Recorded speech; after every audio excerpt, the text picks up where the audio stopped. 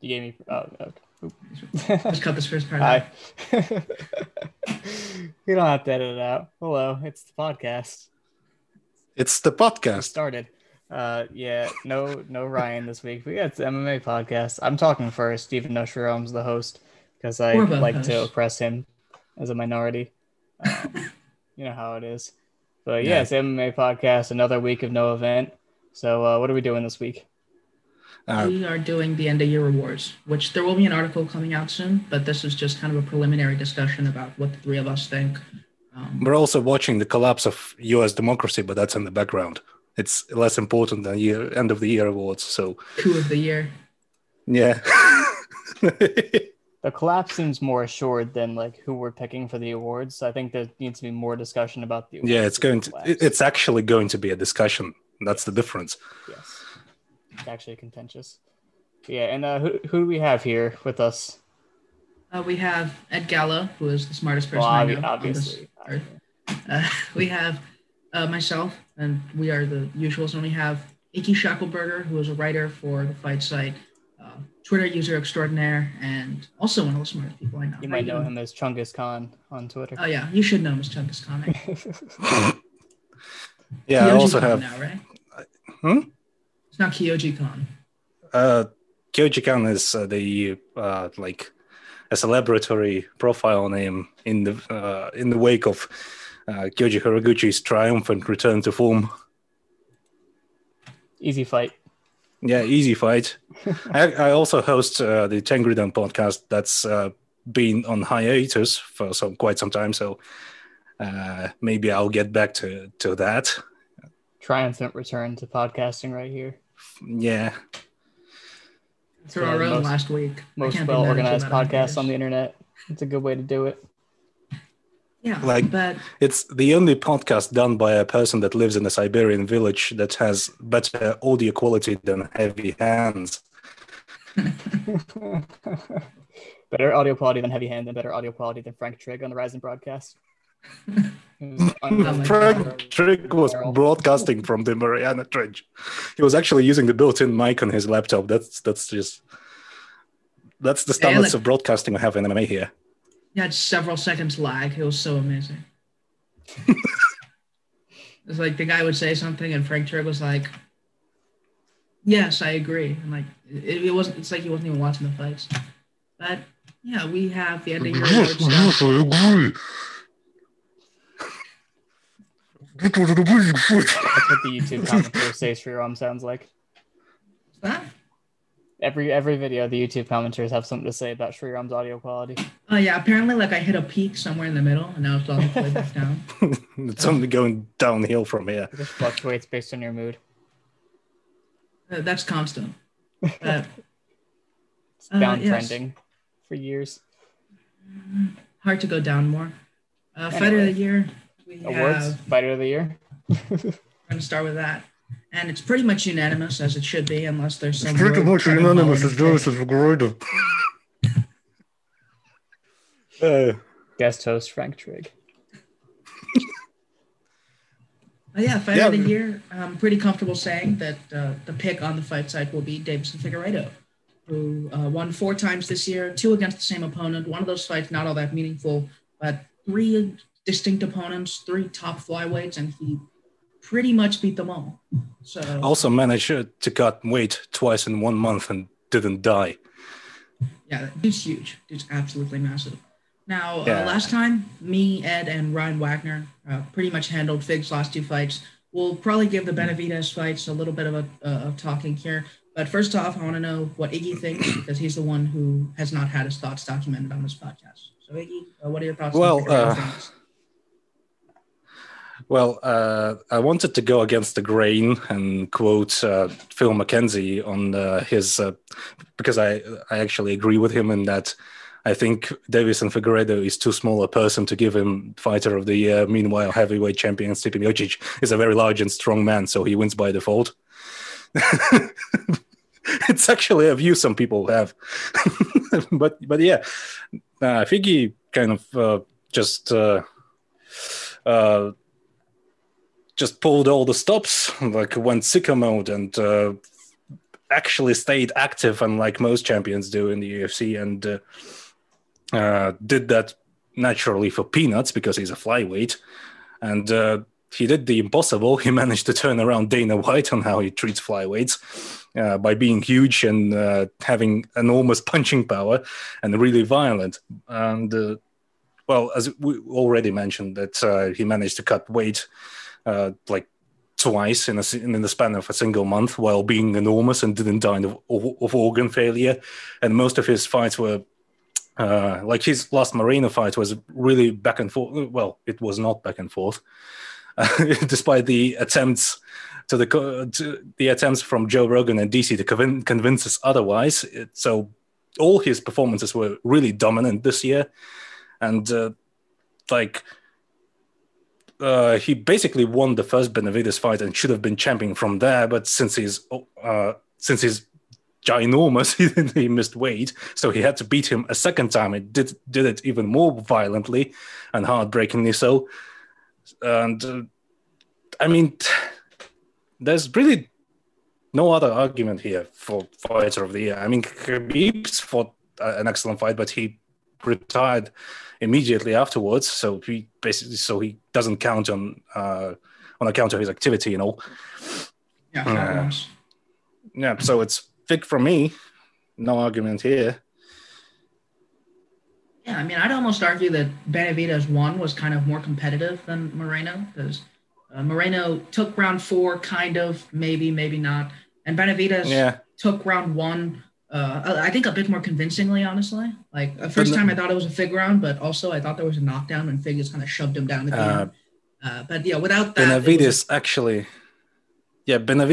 connected meaningful offense and didn't connect with slappy jabs that made Joe Rogan then cream his pants every time he whiffed on something.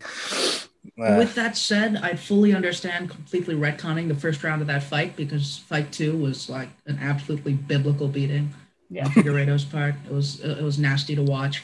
And I mean, I think the impressive thing with Figueiredo is how consistently he's able to come in with smart game plans.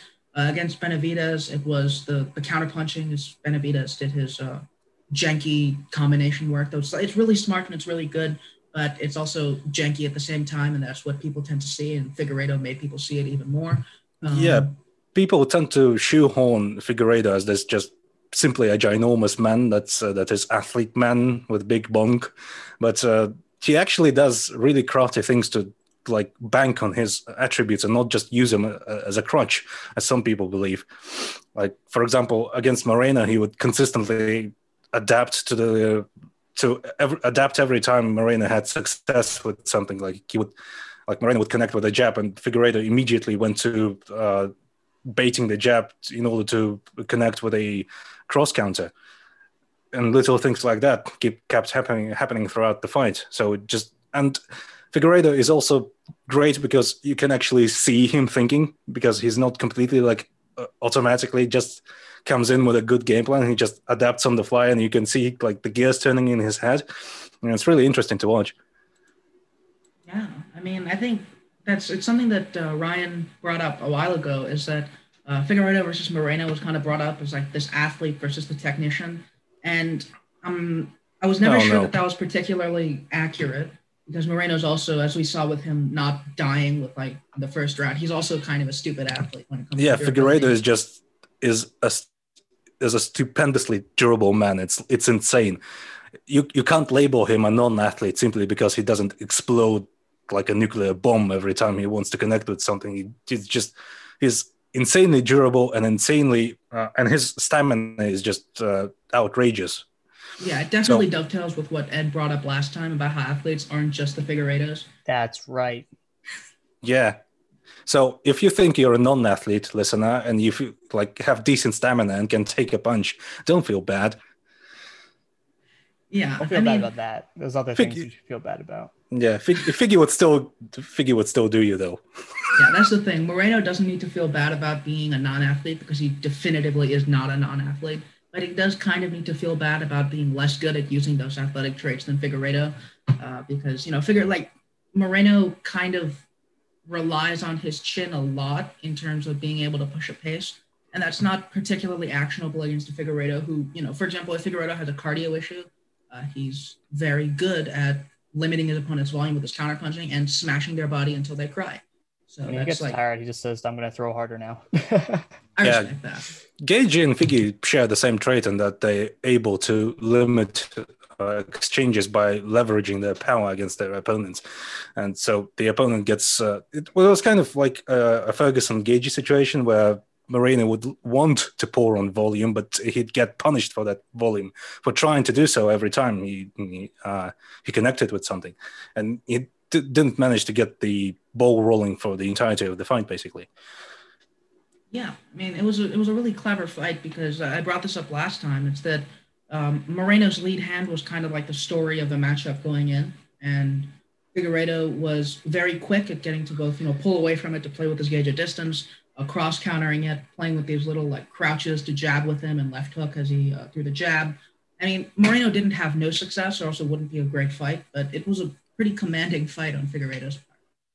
Yeah, last thing I want to say about this fight before it turns into a Fig Moreno discussion is that connecting with a jab a lot doesn't mean you have a good jab. It means you just have a volume jab. A jab is more than just connections. You have to play around with it. You have to play with the rhythm. You have to feint with it in order to set up other offense. It's not just a weapon on its own. And if Moreno was punished for using that basically throughout the entire fight. So, yeah, Fig train, yeah, way, let's go, Figgy. I hope you don't die in the next time you cut weight. I hope you don't cut weight twice a month going forward. That's horrible. The last fight in that was Perez, which was regrettably forgettable. Perez just kind of got guillotined in the middle of the first round. Just comically fast finish.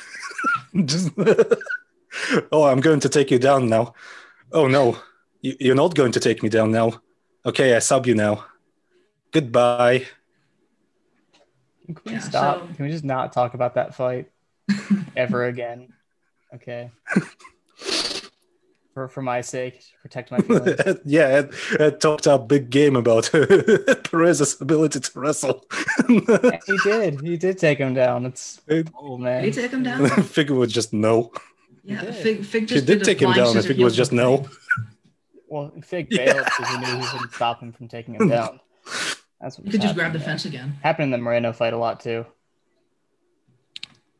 I revisited that fight today just because we talked a lot about Fig's takedown defense, and more of the times that Fig got taken down than I remember, it was actually him trying to counter in some way and not actually failing his defense, more of just not having defense and looking for counters instead. Oh yeah, it's like that.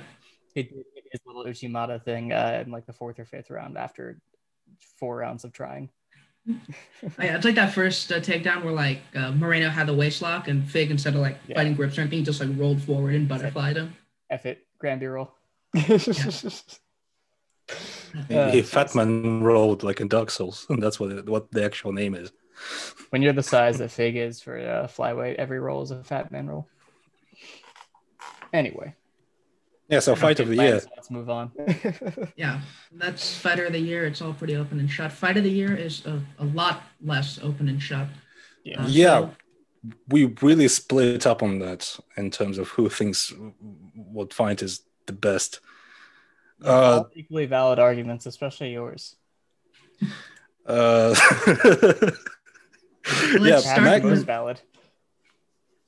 start with Ed. You picked Holloway and Volkanovski too. I did pick Holloway and Volkanovski too, but this is like peak hipster mode of it was the most technicalist of the fights, and not because it was like so much action. But all right, listen though, there was a decent amount of action. It was a high volume fight, lots of momentum shifts. There were knockdowns. It had all the stuff that people like about fights, but it was also just like with regard to like skill and depth in striking, the best fight of the year in that regard as well. So I felt like it ticked all the boxes. It just wasn't crazy insane violence, which is kind of what you got out of Fig Moreno and like Weili Zhang and Yawana and Jacek. Like that was like super high volume, and they're just getting hit with everything. So that was like probably what people liked about those. That's why people think Hermance and Vittori was a good fight, which it was not. But Volkanovski, Holloway too. That was like, okay, yeah, like lots of stuff is happening, but all the stuff is good. And Dan Albert has an article coming out about that fight, and I'm looking forward to that. Yeah, Max Volk 2 was this sort of fight that you sometimes see shown in anime, with the characters would freeze in place and just you could see the the gears turning in their head, and they're in a monologue going, if he does this, I'm going to use my special move. But if I use my special move, he's going to use his another special move. What do I do? And then just sort of the dynamic actually plays out, and it takes like a couple of seconds, and then Volk suddenly goes down. And then he goes up, and then suddenly Max is the one getting pushed back and counted. Yeah, it was really interesting. But yeah, I agree. It's a bit of a hipster pick as well. Thank you. Because yeah, Max Volk seems to be edging on the doc that we're currently looking at, consulting. Yeah, about Zhang versus Jędrzejczyk, the thing is that while it was a very violent and action-packed fight, it was also like their technical and deficiencies allowed for that to happen, because it was just two girls with kind of meat and potatoes striking, just finding holes in each other's defense and connecting with everything. So I just I can't. I'm a misogynist. I hate women. That's the official position of the fight site. Yeah, that's our official position. We hate all women. If you're a woman and listening to this, please, well, continue listening by all means. But yeah, give us money from the kitchen. Yeah. Oh my god, it's too far. I'm calling out on air, Sriram. That is sexist. It went from joke territory to real sexism. Yikes! Holding you accountable. Yikes! Yeah, draw and quote as Sriram. We're having right on there. Cancelled here right now. Wow. At least you didn't impersonate a female. Is that sexist to do a girl accent? I think I'm naturally doing a girl accent. Oh, geez, it's great. So right. I think Sriram also had a hipster pick for this. I don't even know. That transcends hipsterism, but you go ahead. Yeah, absolute hipsters. Defend your position. Okay, well, I mean, first of all, Holloway Volkanovski too. I enjoyed the fight a lot. I think it's definitely in the running for fight of the year. Something like Poirier Hooker, for instance, is just like kind of crazy, stupid, mindless violence, which is fun. And it was even less mindless than like Weili Zhang versus Jędrzejczyk or Hermance and Vittori, which wasn't even super violent. It was just kind of like the same two things happening over and over. But yeah, I mean, I think what I really enjoyed about it is how it interacted with the first fight. It was, if you look at, like, for example, Volkanovski fights, like he's already had a first fight in each of his first fights. So, like, for example, for Holloway, he was kicking, but he knew that Holloway would, like, counter with the jab, and he would counter that, like, proactively. And Holloway, this time, he had, like, the same experience where he actually had a first fight to build off. He could, like, counter the dipping jab with the uppercut, and then Volkanovski would adapt, like, a round later. It was insane. But, yeah, my pick is complete hipster. It's, like, the hipster of hipsters. I believe it happened in September. Abdulaziz Abdulwahab versus Alexander Sarnavsky. If you can't pronounce the names, don't worry about it, because no one's going to ask you about it. But yeah, AAA won the lightweight belt again for the second time after losing it to Ali Bagov against an opponent who was a lot trickier than I think people would have expected, mostly because the wrestling did not work at all for AAA somehow. So yeah, it was AAA's usual struggles with strong outfighters, where Sarnavsky would kind of pivot around him, take angles and exchanges as AAA stepped in, and poor AAA with his dumb T-Rex arms not be able to catch it. And but as the fight went on, even though Sarnavsky kind of completely destroyed his body in like the first couple rounds, AAA still had the gas to push hard, kill him in the clinch, and take a pretty clear unanimous decision. I'd recommend a watch. I have an article out on it that I believe all the videos should still be up, because that was the first one I did with GIFs, so go check that out. And yeah, it's a real interesting fight, because it can serve as a study material for people who have trouble, like cutting off outfighters with their footwork, because AAA would use the threat of the clinch in order to. He would use the clinch and tie-ups and bodywork in order to tire Sarnavsky out while getting body shotted himself. And the clinch, in combination with the bodywork, actually managed to do more work than Sarnowski's very potent body work in the first rounds did. But of course, it also owes itself to AAA being an insane Terminator that can't be hurt. But yeah, I highly recommend you watch this fight as well. It's also an interesting study material in how Russian MMA fighters approach their boxing technique, because it's really Soviet-like. They have these weird like loopy hooks. It looks very interesting. I think even if it's not your fight of the year, it's going to be interesting. So watch this fight. It's brilliant. There's one more fight that I wanted to talk about before we get to Iggy's real pick, which is, probably the best fight we've discussed so far. But before Max Volk 2, my fight of the year pick was Josh Emmett versus Shane Burgos.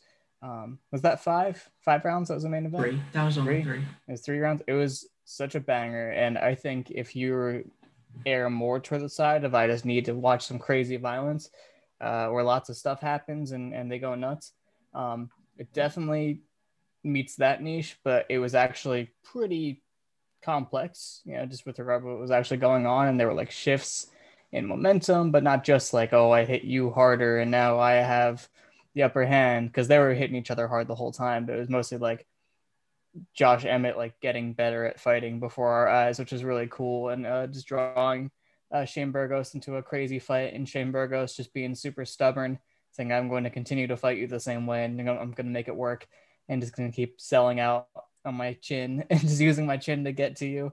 And it just ended up being absolutely bonkers. Which, some people would say that Poirier Hooker was kind of in the same category and longer.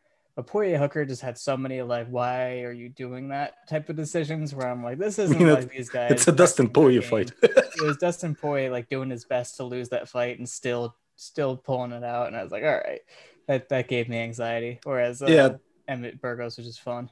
Yeah, the main difference is that Josh Emmett was actually improving as the fight went along while on one leg. Meanwhile, Dustin Poirier was handicapping himself in order to make it more competitive, almost. Like, okay, let's have fun.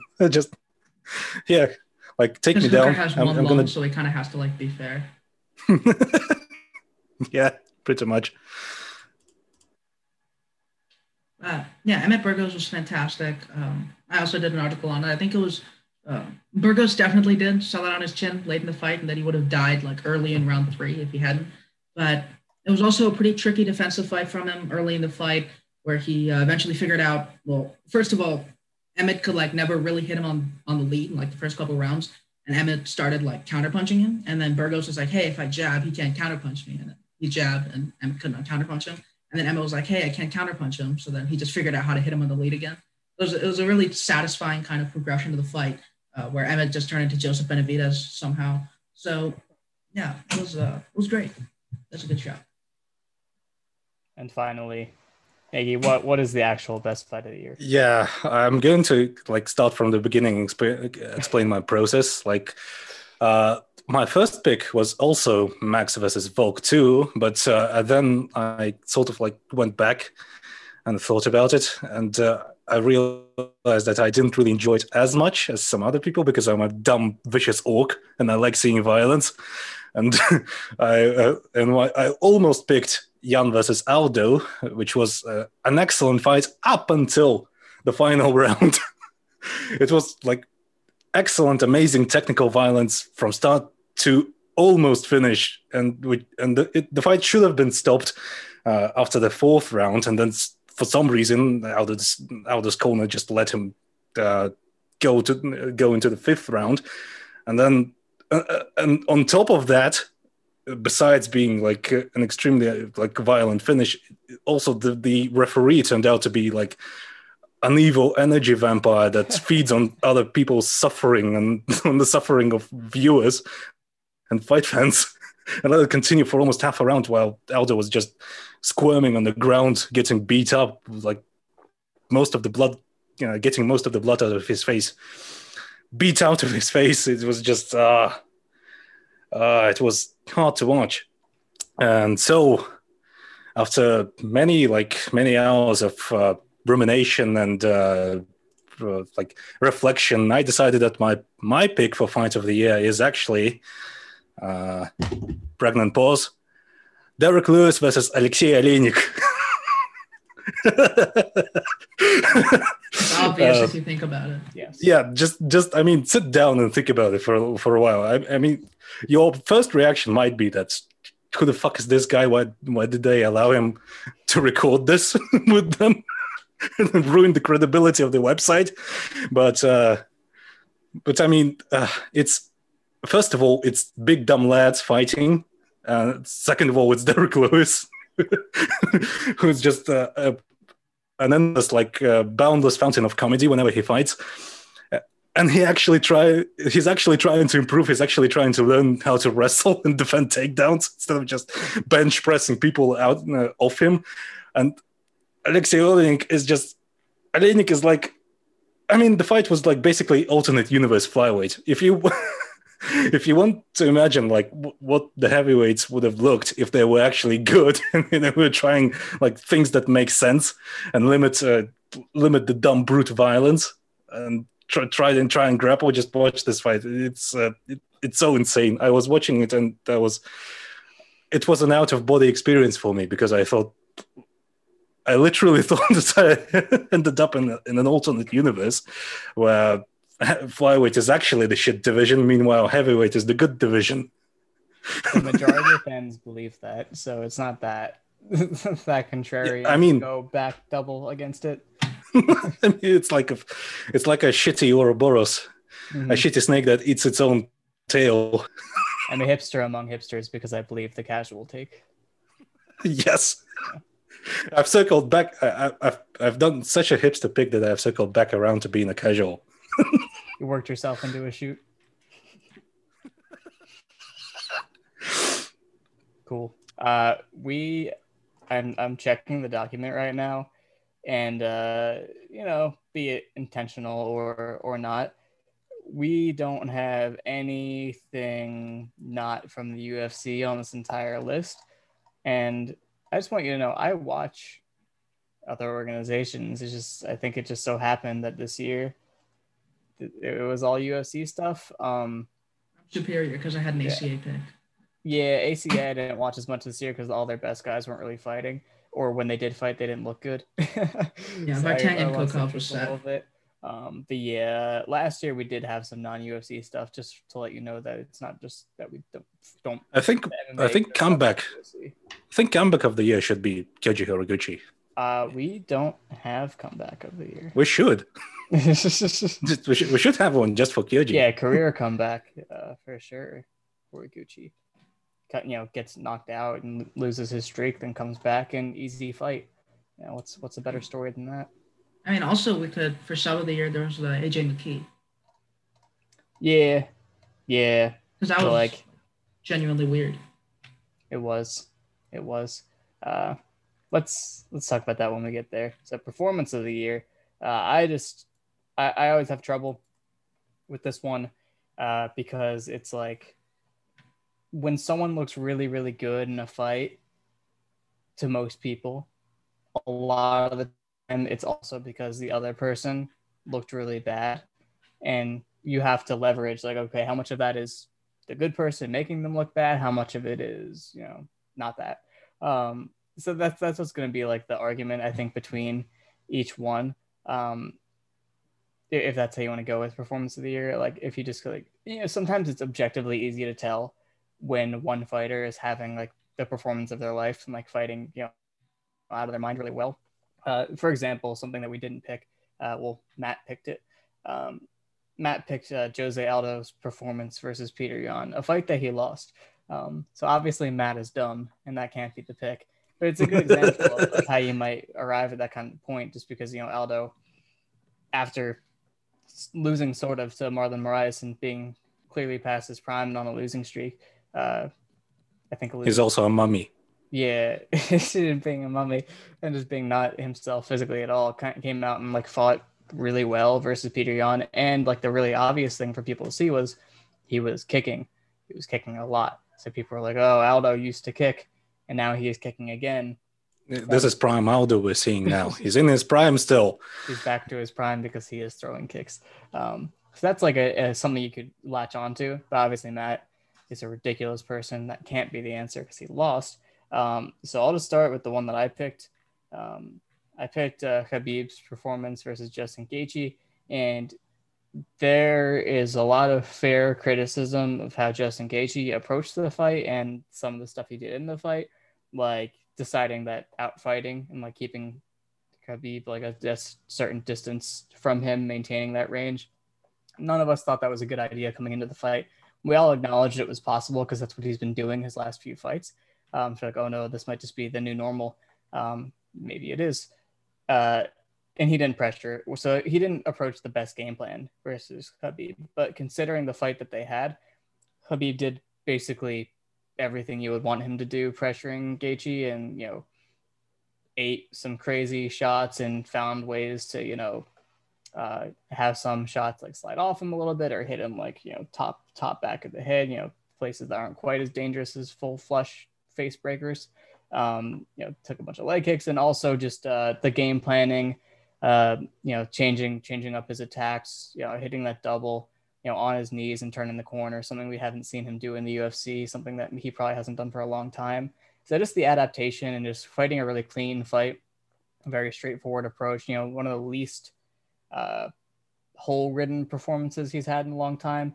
The Dustin Poirier fight last year got some awards from people, and I just didn't really consider that as impressive a performance because of how dumb Dustin Poirier was being, like backing himself all the way up to the cage, jumping on the guillotines, like stuff like that. But yeah, at the same time, you know, Justin Gaethje didn't really do himself that many favors either. And then once it went to the ground, didn't really look like he had much of an idea.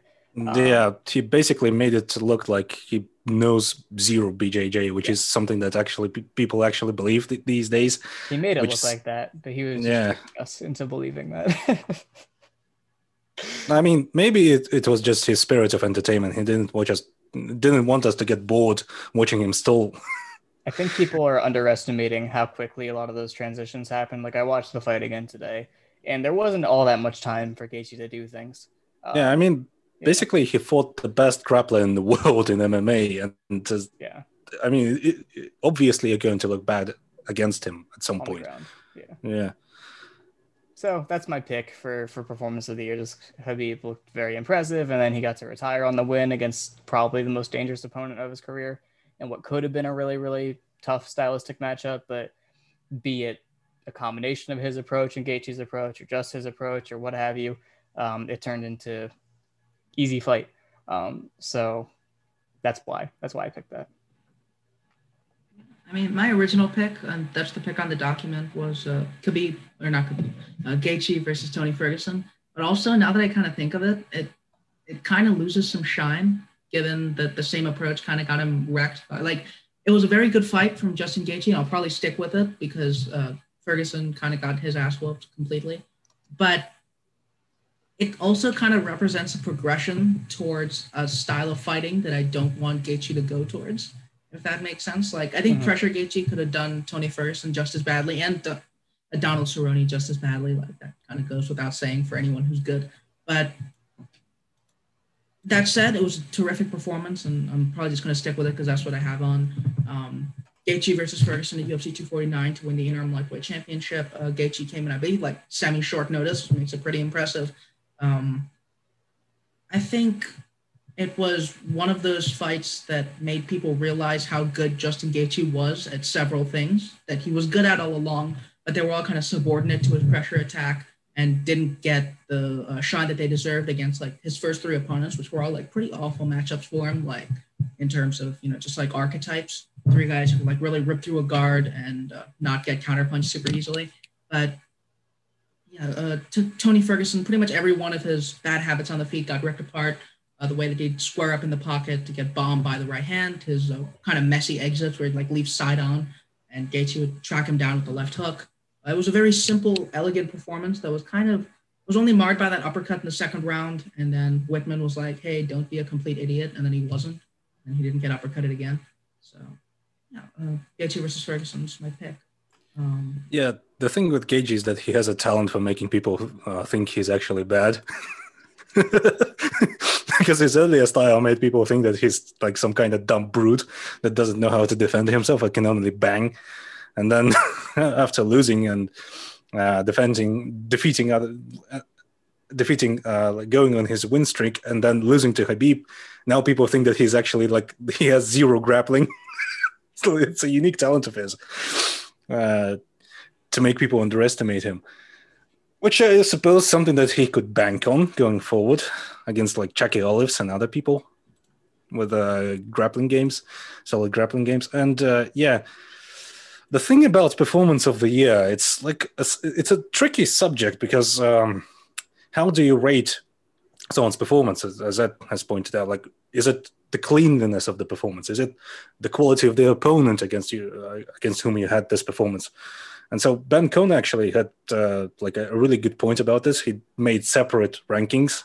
Like one column was quality of performance against quality opponent, and the other was cleanliness of the performance. Like how easily did you dismantle your guy?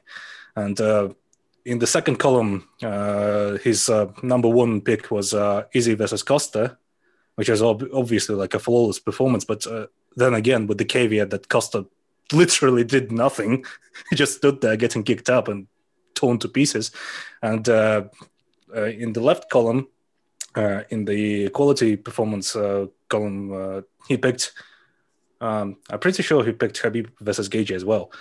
But yeah, this is just an interesting idea that maybe we could play around in the future, or some other people may take note of when rating someone.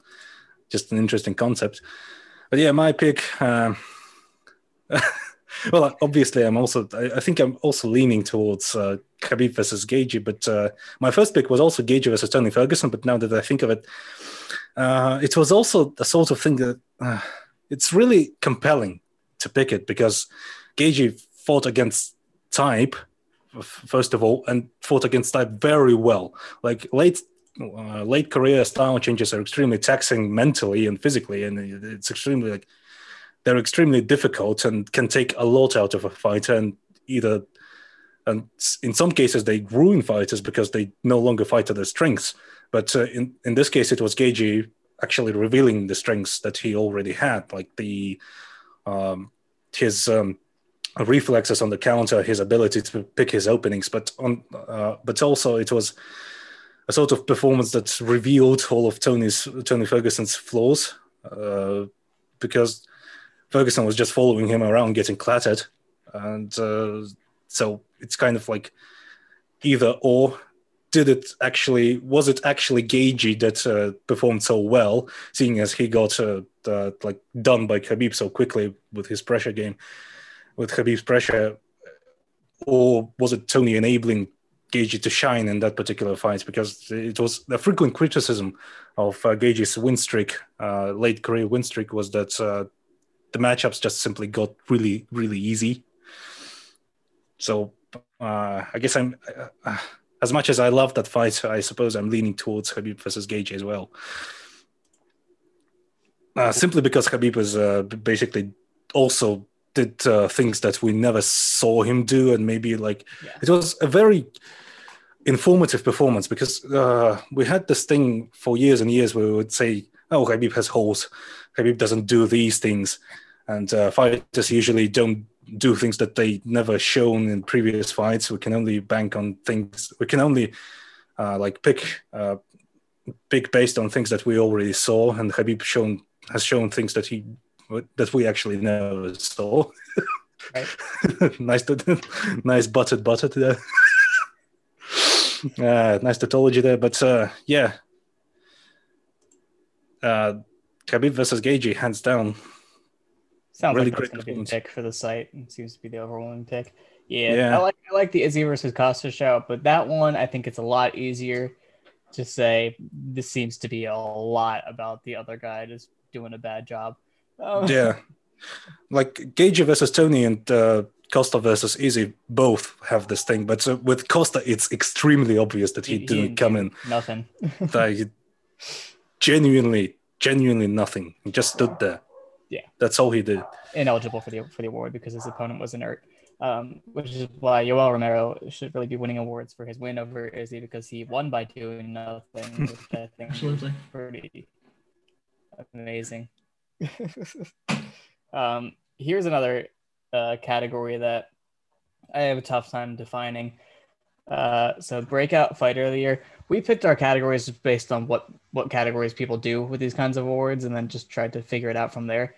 Breakout fighter of the year is always weird to me because, it's inherently, just based on the name, it feels like it should be about someone who like broke out from the pack, right? They were in whatever pack they were in. Now they're in a new pack, or they're on their own. Whatever. I don't know what kind of animal it is. Are they wolves? They went from wolves and sheepdogs. Wolves. I don't know. Wolves, sheep, and sheepdogs. They're sheepdogs now. Tim Kennedy for shout the out Tim Fighter Kennedy award. He is a sheepdog. Always. But I guess what confuses me is, does it have to be someone that broke out from, not being on the radar at all to being on the radar? Could they have been someone who was like, top 20-ish type of guy, and they became, elite? How do you do it? What do you say? So that's why our picks are all over the place, and I haven't made a pick yet. Actually, I haven't figured out what I want to say. But I think there are at least 4 or 5 different choices on here, and the one I have issues with all of them, honestly. The one that seems to be popular and that Ben picked from the group, I guess is the one I'd like to talk about first, is Hamza Chimaev, who went from not being in the UFC to having 3 wins in the UFC and being very, very, very popular, considering being a 3-0 fighter against, sorry to Gerald Meerschaert, nobody. You know what I mean? So it's like, that's obviously the takeaway from this is, yeah, he definitely broke out into a new position, ranked as well, unsigned to ranked in a year after beating nobody, in impressive fashion, as impressively as he can beat nobody. So you can't really knock the performances. You could just knock the opposition, but you can't make critical evaluations until he fights somebody better, or until you see some sort of gaps in the armor. So it makes sense to nominate Chimaev for this award. I'm just wondering, can we play with the definition of the award to give it to other people? Because I'll let someone else take it for Kevin Holland. But just my issue with the Kevin Holland pick is, has he really broken into a different tier? It just seems like he's been winning in the same tier. Of course, the Jacare win is going to change people on that. But in fact, if you look closely, you'll see that Jacare has actually slipped down into Kevin Holland's tier and not the other way around. What do you guys feel about this category? Yeah, the Khamzat pick is weird to me, because giving Khamzat Chimaev Breakout of the Year award feels like giving him an award for getting in the UFC, and that's it.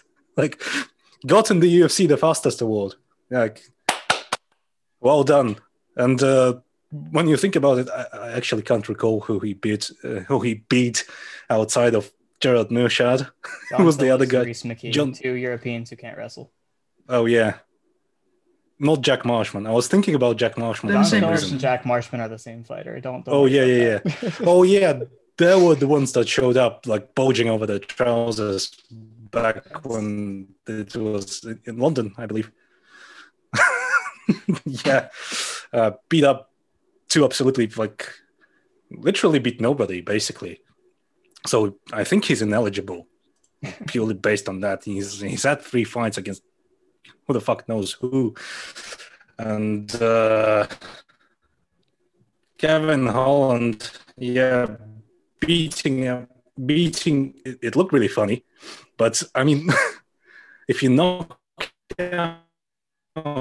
Jacare Souza from the bottom, it tells more things about Jacare Souza than about the fighter that knocked him out. Yeah. Who else was there? Sure, how you feeling about this? I know all this Gerald Meerschaert slander is hurting you. Yeah, I mean, I have indeed heard of Gerald Meerschaert, but I'd feel more comfortable about considering that like a big breakout victory if Chimaev like did more things in the fight to say that he is in a tier of someone higher than Gerald Meerschaert. And one punching someone doesn't really do that for me, if I'm honest, because like it was one punch. He didn't beat him hard enough. Yeah, I mean, like, yeah. We needed to see weird. Meerschaert die in order for us to rate it. He beat him too hard. He beat him too hard. He beat him so hard that I'm not sure if I Meerschaert is understand. just like Just giving you fucking shit now or shot or something like that. Or even if it can be replicated, like if Meerschaert doesn't just get walked to the fence in like 0.2 seconds. So yeah, Chimaev's tough. I picked Drew Dober, and I think that's like it kind of goes into the broke out into a new tier thing because I think you're picking Drew Dober simply because he showed up shirtless for your interview with him. That's the real reason. That's how he really broke out. Okay, Jesus. He broke out of his shirt. But yeah, I mean, it's easy to forget that before the Nasrat Haqparast fight in January of last year, he was kind of like an action fighter, a gatekeeper type, kind of like sub 20, I think. Like Beneil, he kind of beat the crap out of Beneil Dariush at the beginning of 2019, and then got subbed, and we're like, oh, that's so Drew Dober. And then he beat Marco Polo Reyes, but he'd been like alternating. So I think he was kind of in that 20 to 25 tier before, and now he's knocked out Nasrat Haqparast, who was very, very good. And he's knocked out Alexander Hernandez, who was less good, but also like kind of has a name in the division. So he's gone into like 15 to 10 territory. I believe he's fighting Islam Makhachev, which isn't going to go well, which is why I'm very happy that he is breakout star now and not like, that didn't happen before the end of this year. I actually like that pick a lot more now that you've explained it. And I remembered who his fights were actually against. But it begs the question, why not Beneil Dariush for breakout fight? Well, Beneil Dariush basically like it's not really him improving, it's him just basically releasing his inner beast. Yeah, he rebranded. It was a rebrand, which is I think he broke out into a new tier of being fun for everyone, for the whole family. I mean, if he had the Oliveira fight and won it, I think he'd be a runaway for both breakout and fighter of the year. But yeah, I mean, I think Dariush is weird because he's kind of like hung out at the same tier of competition he's always done. He's just like it's like a higher level version of Kevin Holland almost, where he's like kind of hanging out the lower top 15 level opponents, even though he's higher than that. He's like hanging out with like Scott Holtzman and Frank Camacho and like who else did he fight? Drakkar Klose. Like, it's all kind of the same tier where Drew Dober kind of went from beating Marco Polo Reyes to being Nasrat Haqparast, which is kind of a bigger jump. No one nominated him, but just based on kind of the way we're talking about it, maybe it's Charles Oliveira, even though no one nominated him, just because he went from beating, the Jared Gordons and Nick Lentz times 6 of the world to ranked, contendery discussed type people like Kevin Lee and someone people were very high on Tony Ferguson. I mean, that's a tier jump. Now he's ranked and being considered for top 5 matchups. He's going to fight Justin Gaethje. I mean, that kind of does raise the question of what's the difference, because we do have a most improved category where Charles Oliveira kind of ran the board. This brings us back to the question of what's the difference between being a breakout, being a breakout and being like the most improved one. Like, what's the difference? Is the breakout based on like notoriety or what? Because I don't know this. Yeah, my breakout star of the year makes the most sense. It's like you may know him from his from the diner he runs, like this little diner, like that was on the verge of collapse, on the verge of financial collapse and bankruptcy with the COVID years, but he managed to bring it around by fighting. It's really inspiring story that all media should pick up. It's Glover Teixeira. Exciting new prospect and foodie icon Glover Teixeira. You can check out his diner on Instagram at Glover's Oldies and Goodies. Like he always makes the best pastries, and he made the best pastry out of no, I think it was a meat dish he made. He put it up on his Instagram lately, like a couple of days ago. I think it was a Brazilian meal. like something traditional. Yeah, it was Thiago Santos's meaty buttocks. All this one the Lionheart. It's just Anthony's head Smith on a platter. Yeah. Yeah, when you started with Thiago Santos's meat, I was like, this is going to go into a different direction. Yeah, let's follow the rabbit hole a little bit. Yeah, Glover's an interesting pick. I mean, he did go from being a total gatekeeper, kind of like who's going to beat Glover. No one's going to beat Glover. Everyone's gonna almost beat Glover. Yeah, I mean, but it was Krylov who like got decision, and everyone else has just kind of gotten squished after beating him up for a little bit. This is why it's easier to pick people who are younger in their UFC careers, because it's much more easy to identify this is what they were, this is what they are now. Whereas with older fighters who are more experienced, they've been through several waves of where people are placing their expectations. So we have not come to a decision, and we will not be coming to a decision during this podcast. We also don't know what the category is actually defined as. So that's just a garbage fire. Oh, wait, 1 sec. Speaking of things that are dumb, Ryan Wagner's pick for Breakout Fight of the Year is Merab Dvalishvili, and What? I really don't fuck? understand the rationale behind this, because he did set the takedown record, which is cool. It's a cool accomplishment. He broke out from being a guy that didn't have a record to being a guy that does have a record. So maybe that's it. But his 2020 was Casey Kenny, which I believe Ryan himself doesn't think that Merab won that fight. So, okay, interesting. Gustavo Lopez, who was like a short notice type of guy, and I don't think he was very good and couldn't wrestle. And then John Dodson, which was one of the worst fights of the year. And he had a really hard time with him, and it was pretty unimpressive. And before that, his wins were like in the UFC. Oh, you know what? He opened his UFC career with 2 losses. Merab did in 2018, 2017. Then he had 1 win over Tyron Ware in 2018, and Ware is just like the guy that they feed to the prospects, who's like just good enough to give them a fight and like make Tom Duquesnoy not look good. And also Sean O'Malley. Yeah. And then he beat Brad Katona, who I thought was decent, but turned out to be less decent than I thought. That was 2019. So, he was like, I'm starting to get it.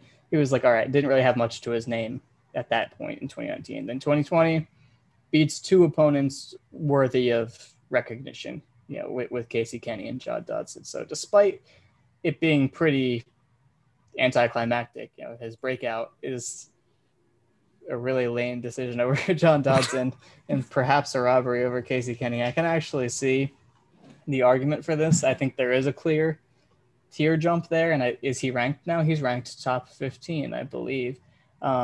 So maybe I do want to vote for Merab Dvalishvili. I might vote for Chimaev. I mean, it would be really funny if you picked Merab simply because 2 of his fights, like against notorious opponents, were really like shaky. Is that more or less shaky than beating John Phillips and Reese McKee? So it's just like, yeah, anything's less shaky than beating John Phillips. Right. So John basically, Phillips the takeaway. Like 90s tier. The takeaway is that we shouldn't do breakout of the year for next year because category. This category makes no sense. Well, now I'm going to go with 2 very contradictory things, because if we're going with the Chimaev route, then I figured, Ed, you'd be the first one to bring up Ilya Topuria, who beat 2 better guys, I would argue. I mean, Damon Jackson isn't very good. Damon Jackson and Yusuf Zalal are better than John Phillips and Reese McKee, and they're probably as good as Real Mearshart. Yeah, I mean, and 2 Mearshart tier opponents better than Mearshart plus like those 2. Into Mearshart. Ilya also knows how to body punch, so I guess I'm picking him purely based on that.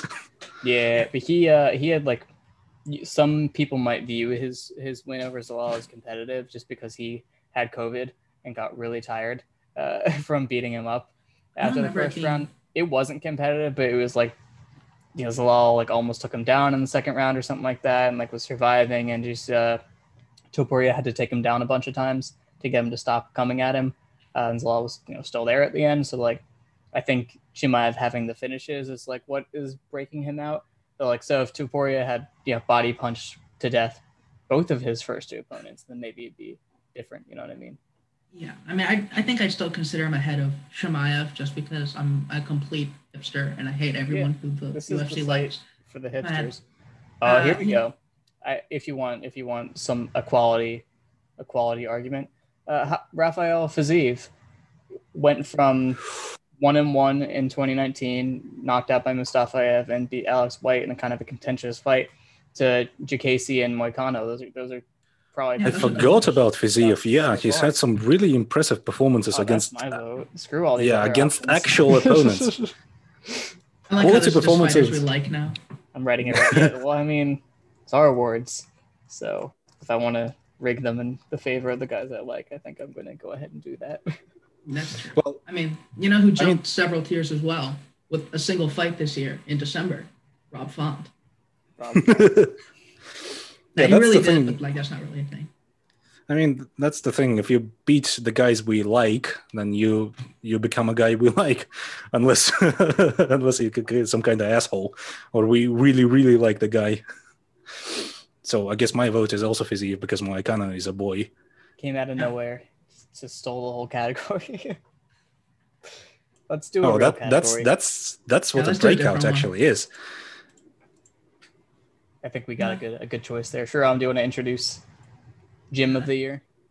Yeah, Gym of the Year, which is pretty open and shut, unlike, me being a hipster. And I agree with the general pick, but the majority is for Tiger Muay Thai, who brought in Peter Yan, and Alexander Volkanovski kind of shares time between City Kickboxing and Tiger Muay Thai. And, of course, our new breakout star of the year, Rafael Fiziev, is also a Tiger Muay Thai product. So I'll let Ed kind of, set the stage, but that's probably going to be what our pick is. You didn't even mention Damir Ismagulov. He hasn't fought. He doesn't count. He didn't fight in 2020? He fought August 2019 and then died. Oh my gosh. I hate it so much. Valentina Shevchenko is also Tiger Muay Thai.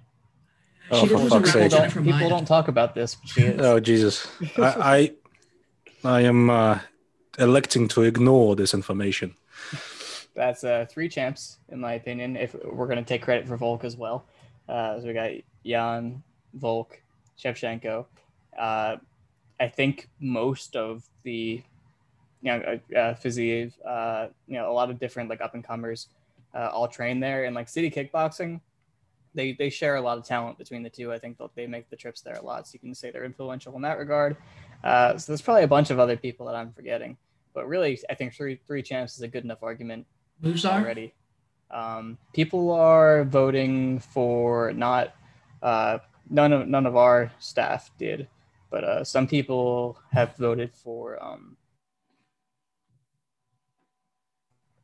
the name escapes me, Elevation Fight Team in Denver, which is sort of Trevor Whitman. He's not actually part of the gym, but it's Trevor Whitman. It's also Sean Madden, our friend, and some other coaches at that gym. Whitman works really closely with the Elevation Fight Team, I believe. Mm-hmm. Yeah, I think that's Justin Gaethje's official gym. Rose Namajunas, Alistair Overeem, Curtis Blades, Corey Sandhagen, other people perhaps. Several contenders. That might be it. But yeah, good, a lot of top contenders these days. I just think the champions thing is probably a better argument. Yeah. I mean, I think. Whitman is kind of his own thing. It's not like he's tied to any gym. So any fighter that trains under Whitman is basically a Whitman product, not necessarily the product of the gym that they train at. So it's kind of like a tricky subject. True. Yeah. True. I mean, a couple gyms that I think deserve mention, although they're not probably winners. One, our friend Simon would really appreciate the Hoof shout out because he's actually done some pretty good work this year. Between Kamaru Usman, he's one of Hoof's champions, who had actually looked really improved in terms of his striking. I mean, I didn't really love the Colby Covington showing, but he did look improved there. That was the end of last year. And then Jorge Masvidal, where he was parrying kicks and punching the body. It was pretty slick. And also Derek Brunson's turnaround has been down to Henry Hooft. And that's another contender, which middleweight desperately needs. The other one is Tyson Chartier, New England Cartel. It's pretty much carried by Cater and Mini Cater, which is Calvin Cater and Rob Font. But both of them hit the top 5 this year, I believe. I think Cater's number 6, but he's pretty much top 5 since the entire top 5 is tied up in dumb guys who aren't fighting for years at a time. So 2 pretty much top 5 opponents. Rob Font broke into the top 5 by beating Marlon Moraes, brought him back from an injury to win that fight, and Calvin Cater won 2 fights. So those are probably but it's I think TMP is kind of a runaway candidate this time, just because of how many champions they have in deep divisions, and the champions they have being genuine pound for pound talents. Mm-hmm. Yeah, That seems pretty clear to me. Biggest fall offs for gym of the year, the people who had the highest stock prior to the year, I would say American Kickboxing Academy really lost a lot of steam. Which I don't want to say I'm happy about it, but we've always kind of been warning people about here are the issues with AKA. It's not the super camp you think it is. They just have a really tough room. They recruit really well right now, but their development isn't all it's snuffed up to be. And people say, "Oh, you're crazy. Look at the people." But now things are a little different, aren't they? Yeah, aside from Khabib, it's been pretty rough. Habib He did not train at AKA for this fight. He didn't train at AKA for the Gagey fight, which may not be true, but I'm choosing to assume it's because he didn't train at AKA. That's why he looked so much better. Could be. That is what happened to Rocco. Done in a long time, like stuff from his Russian regional career. Does it again for the first time, the first camp he's not training AK in a while. That'd be a pretty crazy coincidence, I think. Very true. But Daniel Cormier lost to Stipe Miocic. Cain Velasquez has fallen off the face of the earth. Who else? Deron Win. Did have a victory in his last fight against his very good opponent, who was definitely competent. Who was very big. He was tall. DC was so mad. Oh my goodness. But yeah, the gym has lost a lot of talent, not just the results, but they just don't seem to be as popular as they were. And some of their promising up-and-comers, like some of their good wrestling recruits, like Kyle Kretschmer, who's a multiple-time All-American for Oklahoma State, he lost, I think, twice. He might have lost once or twice this year. And Ed Ruth, who made the move to AKA, lost twice and retired already. So tough blow for their prospects. They still have guys coming up like Nick Piccinini, but he hasn't fought yet. But it's a rough look for the gym, especially with COVID. Probably took all of the Dagestanis out of their gym, which was the big selling point of the gym, I think, right now, is that you can train with all these guys. You can train with Khabib and Islam Makhachev and all these guys. And now it's like mostly just their American talent base, and it's not going as well. So pretty hard fall off. Perhaps looking into the future, a gym who is really investing and seems to be building something up internationally is Team Alpha Male. Has really invested in China, which, say what you will about that, I don't know if it's the best idea, but they've been bringing in a lot of talent, and a lot of fighters are stopping in to train. And I think they're also making an investment in women's MMA. So rebranding as a gym. Team Alpha Female. Alpha. They are Team Alpha now. They took away the male. Unironically, they did that. Wow. Anything else to say for Gym of the Year? I guess Faber is woke now. And anti-vax and woke simultaneously. Well, I mean, that's what a Karen is. Yeah, actually. Yeah, we're moving on to the next category, which is Knockout of the Year. This one also seems like I don't see anyone winning this aside from Joaquin Buckley against Impa Kasanganay. Spinny. He did a good Spinny. Spinny. Crazy kick dude versus guy who got crazy kicked. Kasango, bye. I think it's easy. I always want to represent the hipster position because that's who we are. It's easy for me to not want that to win because it's like, okay, yeah, it was cool, but it's just Joaquin Buckley and Impa Kasanganay. Like, who are they? But, I actually have watched a couple of Kasanganay's fights before this, and he was someone I was keeping an eye on. I thought he was pretty decent for the weight. This is a middleweight, I believe. So, he was like body punching a lot and is super jacked and like seems competent overall. So I'm like, all right, he's kind of interesting. And Buckley, I had similar thoughts watching him against Kevin Holland. Like he is spazzing out so hard right now. He's spazzing out to the body. And just seemed to be like, kind of panicking. But, he had some potential as well from what I was seeing. So those are decent enough guys where just the coolness of the knockout, just the aesthetic coolness of the knockout and the rarity, obviously is going to shoot it way up. I don't think the drawback of them not being elite fighters takes away as much as it would have with others. Like if it's just like a random regional knockout. So I think, officially it's gonna win. It doesn't really matter if I pick it or not. It's gonna win. This brings me to like, this made me think, like, how do you rate a knockout of the year? Like, That's a good point. what are the criteria? Is it simply the coolness, or is it simply the brutality? Because if you want to argue about quality, like, how was the knockout brought about? Like, was it set up cleverly? Was it against like a quality opponent? I mean, what it took the fighter to get the knockout? Because frequently knockouts of the year are just basically meme knockouts. So someone just got bonked and died, and that's it. And that's how you rate the knockouts. But really, like, some food for thought on how we're going to rate knockouts going forward. Yeah, I think last year there was some very popular pick.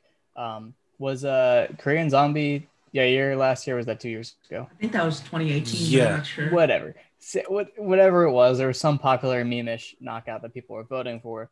And I voted for Adesanya Whitaker just because, one, it was even though it was sad, it was cool looking. It was very impressive looking. But also just the context, like that was one of the best wins of the year. And it's one of the best fighters who lost that year and knocked him out. So I'm like, that should probably be it, right? But we didn't really have anything like that this year. I saw somebody say it. I'm like, that's a good idea.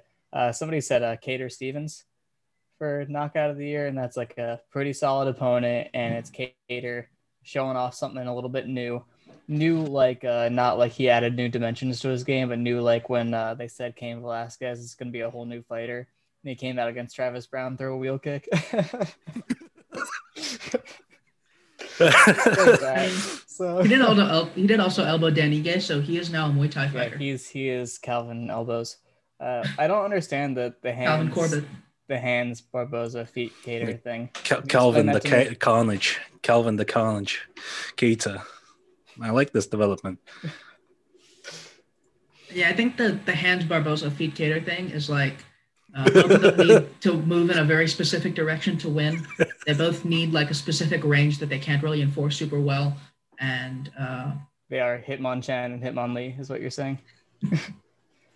Pretty the hands much. And feet version of each other. Okay, I get it now. I needed the Pokemon analogy. But also Cater is better and wins bad style matchups better. So maybe. Perhaps. Well, I mean, who's going to beat Max though? Maybe not Cater, but definitely Barboza. Oh, okay. This podcast is just chat memes that no one understands. I have to point out, Hans Barboza versus Feet Cater is like my best joke ever that I have ever made during the course of my fight site career. I stand by it. It's carried so far that I didn't even know it was your joke. It was just hard chat lore, and I was like, yeah, that's a good one. I don't know who did that, but it's good. This is a podcast that people are gonna watch and be like, I got to be in this chat. Yeah, that's the. If you're not in the chat, it's worthless to you. You can get in the chat.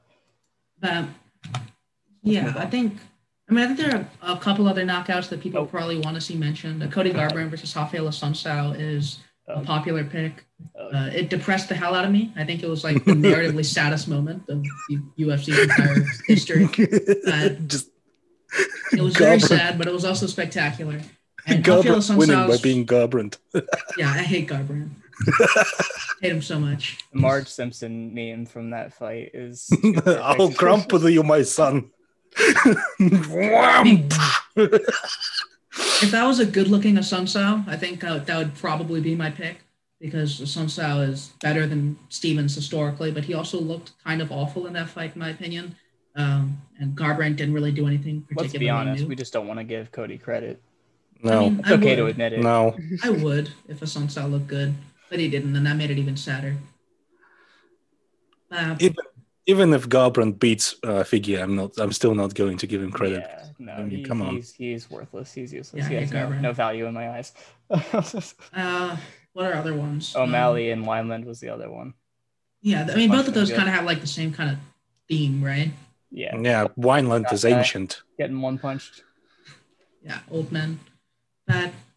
Francisco Trinaldo versus Jai Herbert, because Francisco Trinaldo is now an inversion of the old man meme, where he is an old man who wins. He is the Glover Teixeira of the lightweights. So yeah, that was a fun one. being an old man at lightweight is like extremely impressive, no Yeah. matter like what your game is. Yeah, and Trinaldo looked like the better fighter, gassed out, looked like the worst fighter, and then killed him with a single punch. It was awesome. Yeah, that's a quality pick. Yeah, I mean, what else is there? I mean, there was a lot of cool stuff around the world, so just like with coolness. But like Magomed Bibulatov had a cool spinny wheel kick knockout, very clean. I think ACA had another really good up kick knockout. ACA had a lot of really amazing knockouts. Raul, top two. His name didn't KSW have that crazy like bicycle kick KO? Scott Askham had a yeah. like a bicycle kick. It happened on the same night, I think. The same night that the Buckley KO happened. Wow. And Sanhagen Marias was on that card. Oh yeah, that was also a spinning cat kick. ACA card was on that same day. Oh, the spinning energy was peak. The planets were aligned. Mercury was in retrograde. I don't know if it was the same card, but also Daniel Oliveira Jubilu knocked out ARD with a flying knee to the body, and that was pretty cool. Daniel Oliveira to Electric Jubilu.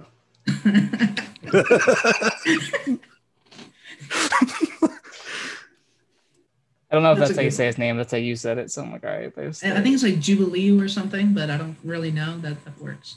That's his name now. This is like when Rashad Evans thought that Yves Jaboué was pronounced Jaboy, and he did this whole elaborate setup of he's my boy, he's your boy, he's Oh Jesus, man! This year was so long. I can't remember anything. Like I remember individual knockouts, but only if I'm prompted to. But otherwise, they all blend together. Yeah. Like RDA Chiesa happening this year put me into a deep bout of depression. Knocked out Shriram, knockout of the year, knocked the life out of Shriram's eyes. Was it ever there?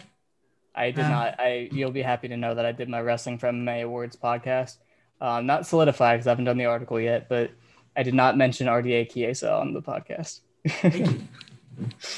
Cancel that fight. Remove it from the public record. Does not exist. Kyoji versus Sakura was a cool knockout. Yeah. Yeah, that was good. Early stoppage though. Yeah. The Sakura wasn't completely out. So kind of. It was an acceptable stoppage. Like if MMA stoppages were reasonable, that would have been a fine one. But they aren't. Yeah. So just by the standards of MMA stoppages, it was early. But it was actually fine. For it to be a quality MMA stoppage, Asakura should have ended up with like a broken jaw, the shattered nose, and like both his eyes leaking out of his skull. Because that's how just MMA works. Aldo Yan was a good stoppage. That's what stoppage. Yeah, excellent stoppage. I mean, early stoppage. Sure that they're not going to make it. Yeah, Aldo wasn't out. Between Aldo Yan and Font Moraes, this was the death of the bald Brazilian boys. The refs, I think, are racist towards Brazilians, if I'm being honest. Davis and Figueiredo got a point taken away for the first time on the type of foul. So this does not have anything to do with any of our awards, but he did two fouls, right? He did the eye poke, I think, or something, and then he did the nut kick. But the kick was when Moreno was walking into him, he got caught with the front snap kick because he closed the range. And obviously that kick extends as it goes across, so it's going to be lower if you step into it. He got a point taken away for it. His first time hitting the groin in that fight.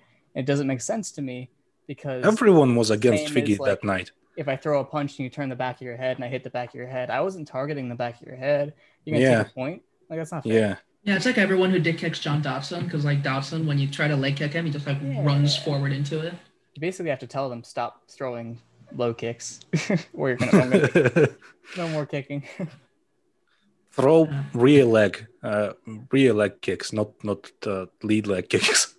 Yeah, because that's where most of the dick kicks come from. But I want to shoehorn that argument in because I had no other place to put it.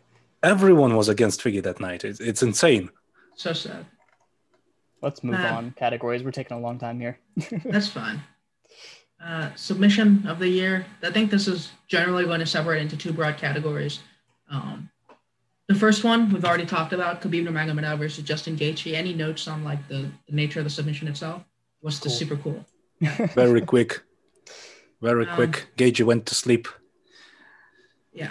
The other one is the other one with several votes of is Aljamain Sterling versus Corey Sandhagen, which is kind of different in that it was kind of just like a classical Damian Maia style sub where he just worked his way to the back in a way that you'd be like, oh, he works his way to the back every single time.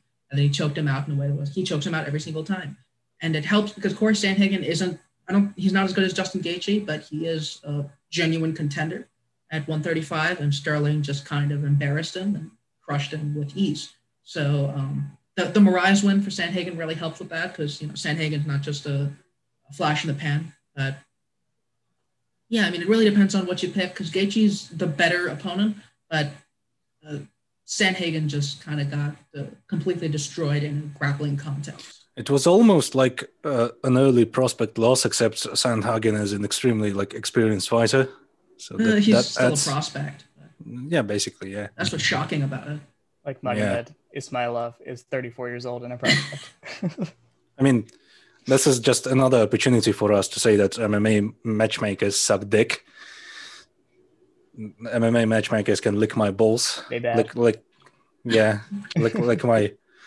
my balls, Batty and Dick. Officer, take me to custody.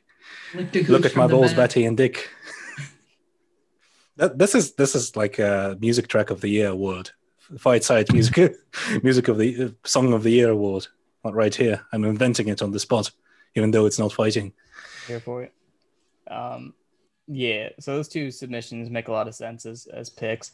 One of the other ones I think people have been throwing around just based on like coolness and like uniqueness and rarity. Also a little bit of like you beat a pretty good guy with this.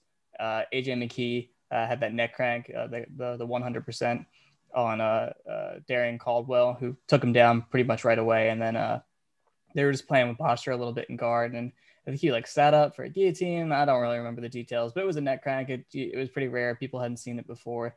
And I mean, Caldwell is a guy who has been guillotined by Joe Taimangolo. So maybe pump the brakes on how impressive it is to submit Darian Caldwell. But like also Horiguchi submitted him, and Horiguchi doesn't submit people. So it's not like he has great submission defense, but it was just like it was a big win. Look cool. Figgy Paris. Come to think of it. Figgy Paris, come to think of it, was a cool submission. That was a cool submission. He forced that completely. It didn't look like he had it at all, and Perez still tapped. So strongest grip of the year goes to Figgy. Super crazy squeeze. But this category is actually a lot less interesting than I thought it was. But like, yeah, if you just want to go for like rare subs, you could also do like, I think Mackenzie Dern had a cool knee bar this year. But also like Hannah Cyphers, F and chat. Talk about Hannah Cyphers' ground game. I mean, MMA overall is sort of moving towards like more knockouts than subs. Mm-hmm. Like in terms of the meta, like the whole sport meta is just more striking than anything. I thought Oliveira Lee was a cool submission, just the way that the fight built toward it. It was standing guillotine, right? And then he might have ended on the ground, but it was like a half guard guillotine. So yeah. That's like kind of unique. Yeah. By the way that the whole moment of the fight, the momentum building up into that and the finish, it was cool. But if you're gonna go that way, then Khabib Gaethje is pretty amazing. Maurice Green versus Gian Vellante was an amazing submission, I believe, purely on the uniqueness factor. Very rare. Yeah, very rare. Like, just the guy gets so tired, he lays down on top of the other guy and then taps because he's so gassed. Simply because the other guy hugs him. That was like the arm triangle thing, right? Yeah, it was sort of like moving for the arm triangle thing, but just on the bottom, from the bottom, and pulled his head into his chest and said, "You can't breathe now." Yeah, it was just, I take your neck. And he was, no. Because I've seen the arm triangle from bottom before, and like, who was it? I think Aljo did it to Takei Mizugaki. He did. But that was like an actual good one. Yeah, it was a real arm triangle. Yeah. He was actually, the sub was actually in. It wasn't just Gian Vellante deciding that he doesn't want to fight anymore. Even though he was on top and he was winning, I believe. Wasn't he winning? He did drop Maurice Green with like a counter hook. Yeah, Maurice Green went for this stupid Jackson Wink, like a Superman punch, and got dropped. It was really funny. Yeah, there's something so powerful in the idea of a professional fighter letting himself go so hard he just turns into some guy. I mean, respect it so much. It's First, the breakout fighter of the year, John Vellante, from being a fighter, broke down out of the pack of fighters attempting to be good to fighters who were phoning it in. And to just people. Broke out from fighter to guy. It's nice. He is a guy of the year award. And last category is pretty much a wash. Went for most improved fighter, and everyone voted for Charles Oliveira. Yeah. And a really good explanation if you want to hear about like how Charles Oliveira is better at grappling. Ryan went off in last week's podcast. I don't know how long that was, but I asked him a question. I was like, was it Oliveira's ground top game looking better, or Tony just kind of not being good at doing things off his back? And Ryan said, well, it's a bit of both. And then he just went into this entire thing about Oliveira looking good, and I don't remember any of it. So listen to that, because I'm not going to explain it because I don't remember. So that's one argument here. But yeah, why did you guys pick Charles Oliveira? I mean, yeah, the thing that Ryan said, except pretend I'm the one saying it. All the smart things that Ryan said, pretend I'm the one saying it. That's it. Nice. Yeah, I mean, I've still been a Charles Oliveira doubter just because, like, his fight against Kevin Lee, it was kind of a weird one where he was outstriking Lee pretty convincingly, and we're like, oh, Charles Oliveira's striking is actually really, really good now. And then he got kind of laid on for a little bit and beaten on the ground, and you're like, oh, this is the point in the fight where Oliveira gives up. And then Lee kind of gave up first, and you're like, okay, well, Lee always does that. But then he beat Tony Ferguson, and that was genuinely super impressive. I think Oliveira was kind of like a shoo-in for this since the Lee fight, as much as I was like kind of doubting him against the Lee competition. And as much as we doubt Ferguson's state, I don't really think that fight goes any different with Ferguson in like 2017, 18, 16 necessarily. So, yeah, I mean, Charles Oliveira, I believe what Ryan said was that he was using his submission attempts a little bit more intelligently. And that he was genuinely cut off the escape routes rather than just like leaping on them and squeezing to death. He was generally like harnessing his aggression in a more intelligent fashion. He didn't just go nuts from the get-go. He tried to set up things. He didn't try to set up things. He actually set up things. That's the difference.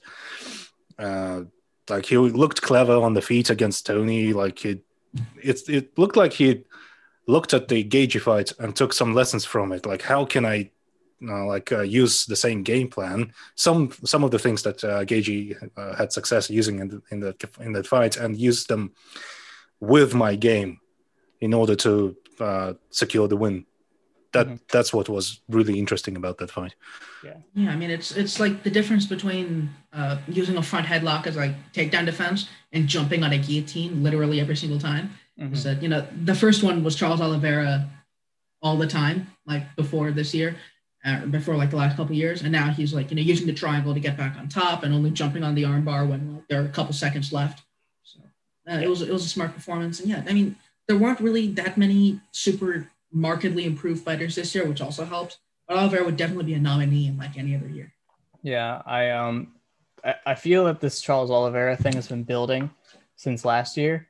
Last year he had a bunch of impressive performances where he started to reveal some good jumps in like his skill competency, especially with his boxing, right? He definitely looks sharper with his hands. He's always, people I think haven't seen his full career when they talk about him a lot. But as a person who's recently rewatched most of his career, he's always been an aggressive striker and favored a lot of the same weapons. It's not like he added new strikes to his arsenal, which is a thing that pundits like to say. It's always like wheel kick. with fighter improvements. It's always like people always tend to think in terms of, he has this new weapon now, or like he's added this new technique that he can use. When it really the actual real progression that makes most sense and is the most impressive is becoming comfortable with your tools, with your toolkit, and becoming more deep, using that same toolkit that you started out with, learning new ways to use it, and learning ways to use it in an intelligent way to actually secure your victory in a way that doesn't rely on your natural attributes, etc., etc. That's where the impressiveness factor comes in. That's where it really comes from. One of the things, if you want to talk about like a new a new weapon, maybe in a broader conceptual sense. I'm losing it. Got to finish. But he's a lot better off the back foot. When people pressured him, when people came after him, he always had his wrestling game to try to bail him out of those situations. But those high-paced grappling fights are often the ones where he started to get a little sloppy, make mistakes, like the Anthony Pettis fight. That's the one where he felt the need to scramble up and reshoot and got submitted because he didn't feel comfortable on the feet with Pettis because Pettis was picking him apart. But I mean, there's been other fights. I mean, people have been pressing him back. But he's done a couple things. One is he has definitely refined his pressure approach, so it doesn't happen as often where he needs to be the aggressor. And in order to do that, been growing into the weight class, got bigger, thickened up. Definitely has been training in the situations of I have to walk through fire. So I think just mentally got more used to getting hit and being hurt a little bit and how to work through things, but also like things like head movement and selection of his strikes and timing and footwork off the back foot. Just, a lot of the ancillary skills that help you do an approach have been filling in. And that was all kind of coming throughout 2019.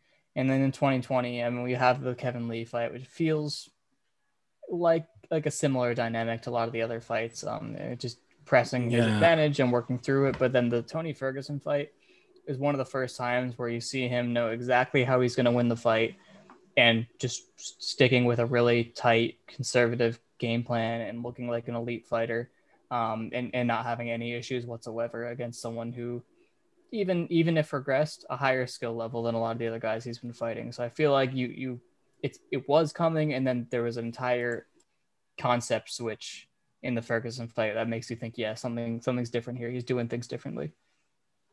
Yeah, this brings us to the topic of what is actually an improvement and what people think an improvement is, because many people said that Gage's style turnaround was the most improvement, and this is the most technical and good Gage that we've ever seen, like the sharpest, cleanest. But and I'm not saying that it isn't impressive. The style change isn't impressive, and he definitely looked really clean and improved in many ways. But it's also not him really building on the style that he had before. It's not him tightening the screws around in his game. And Kevin Lee is also another example where he tried to change up his style, and he went to TriStar because apparently having a long wingspan and wrestling bases just automatically turns you into GSP now, which didn't pan out with Kevin Lee at all, especially against Chucky Olives, where he just basically he's had the same problems that he's always had, and he didn't deepen his pre-existing skill set and tried to change things up, and it ended up hurting him in the long run instead. So it's really the preconceived notions of what an actual improvement is seems to be not reflective of actual reality, in my opinion. I've got another one. Another Which shout. Also, I forgot during Breakout Fighter of the Year. If you're using Breakout as actual popularity, then no.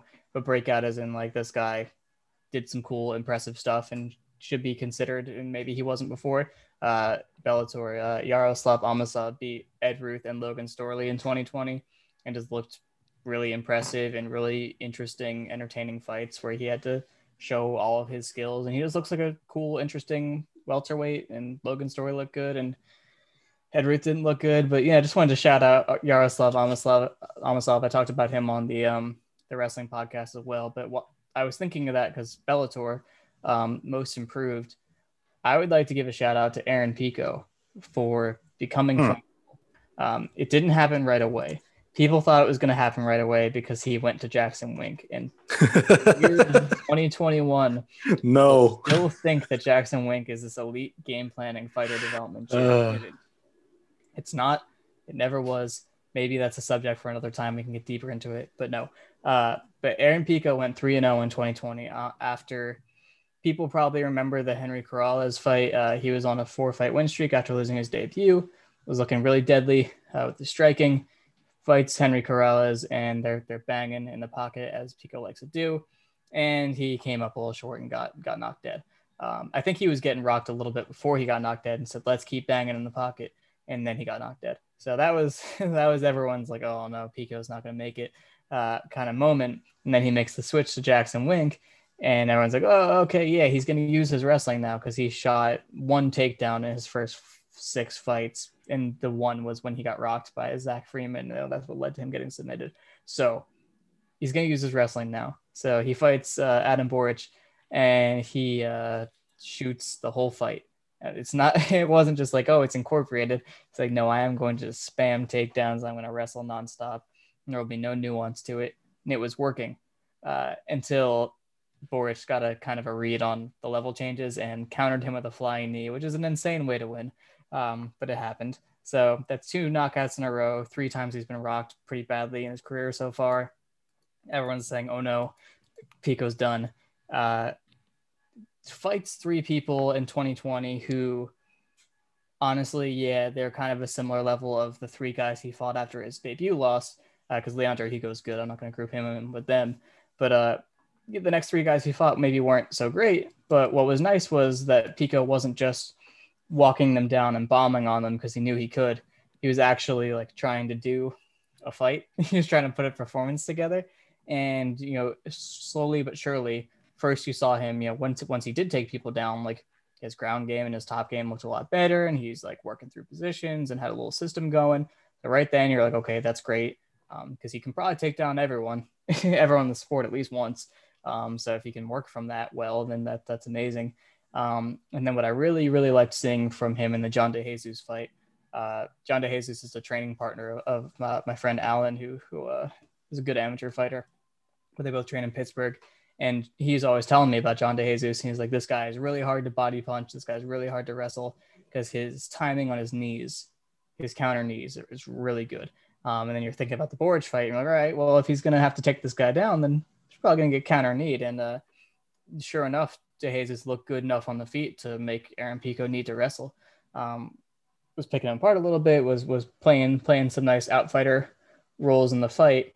And Pico did the basic wrestler thing that you want them to do.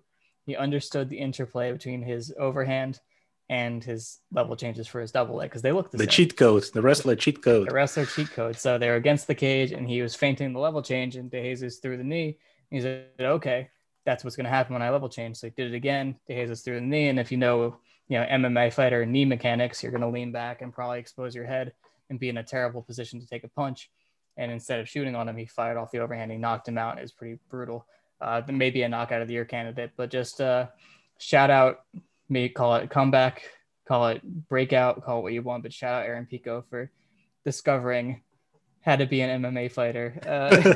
Discovering the basic dynamic. In the 10th any wrestler fight of his career, he got it, he figured it out. But people thought he wasn't gonna.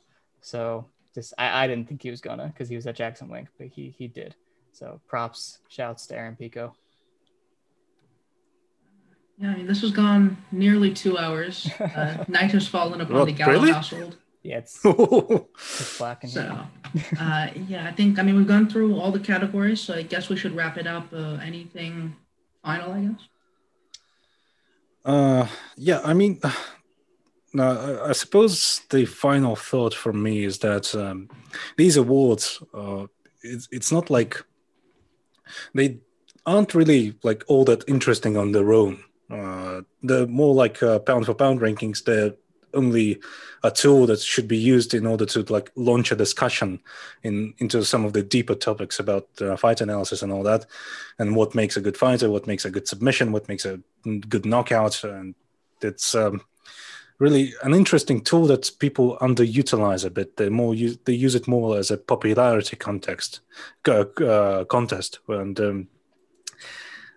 it can be much more than that, and which I hope this discussion managed to prove, and maybe we could build on that going forward. So that was really interesting.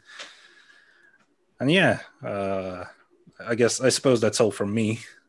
This has been much more illuminating than I was expecting. Yeah, you thought we were going to be dumb, but we're dumb about something. I thought that I'm going to be dumb, not you. Also, I We're thought all my dumb together, and I think that's what makes a good podcast. yeah. Shout out website of the year, fightsite.com, obviously. Analyst of the year, Codex MMA. We're putting this up on YouTube. Analyst of the year, there's this new guy who's up on YouTube. He's getting 100K and he's labeling every punch. You should check him out. Shout out. Very deep. Breakout YouTube analysis. Creator of the year, honestly, based on our definition. All right, let's sign off before we incriminate ourselves any further. We'll see y'all later. See you next time.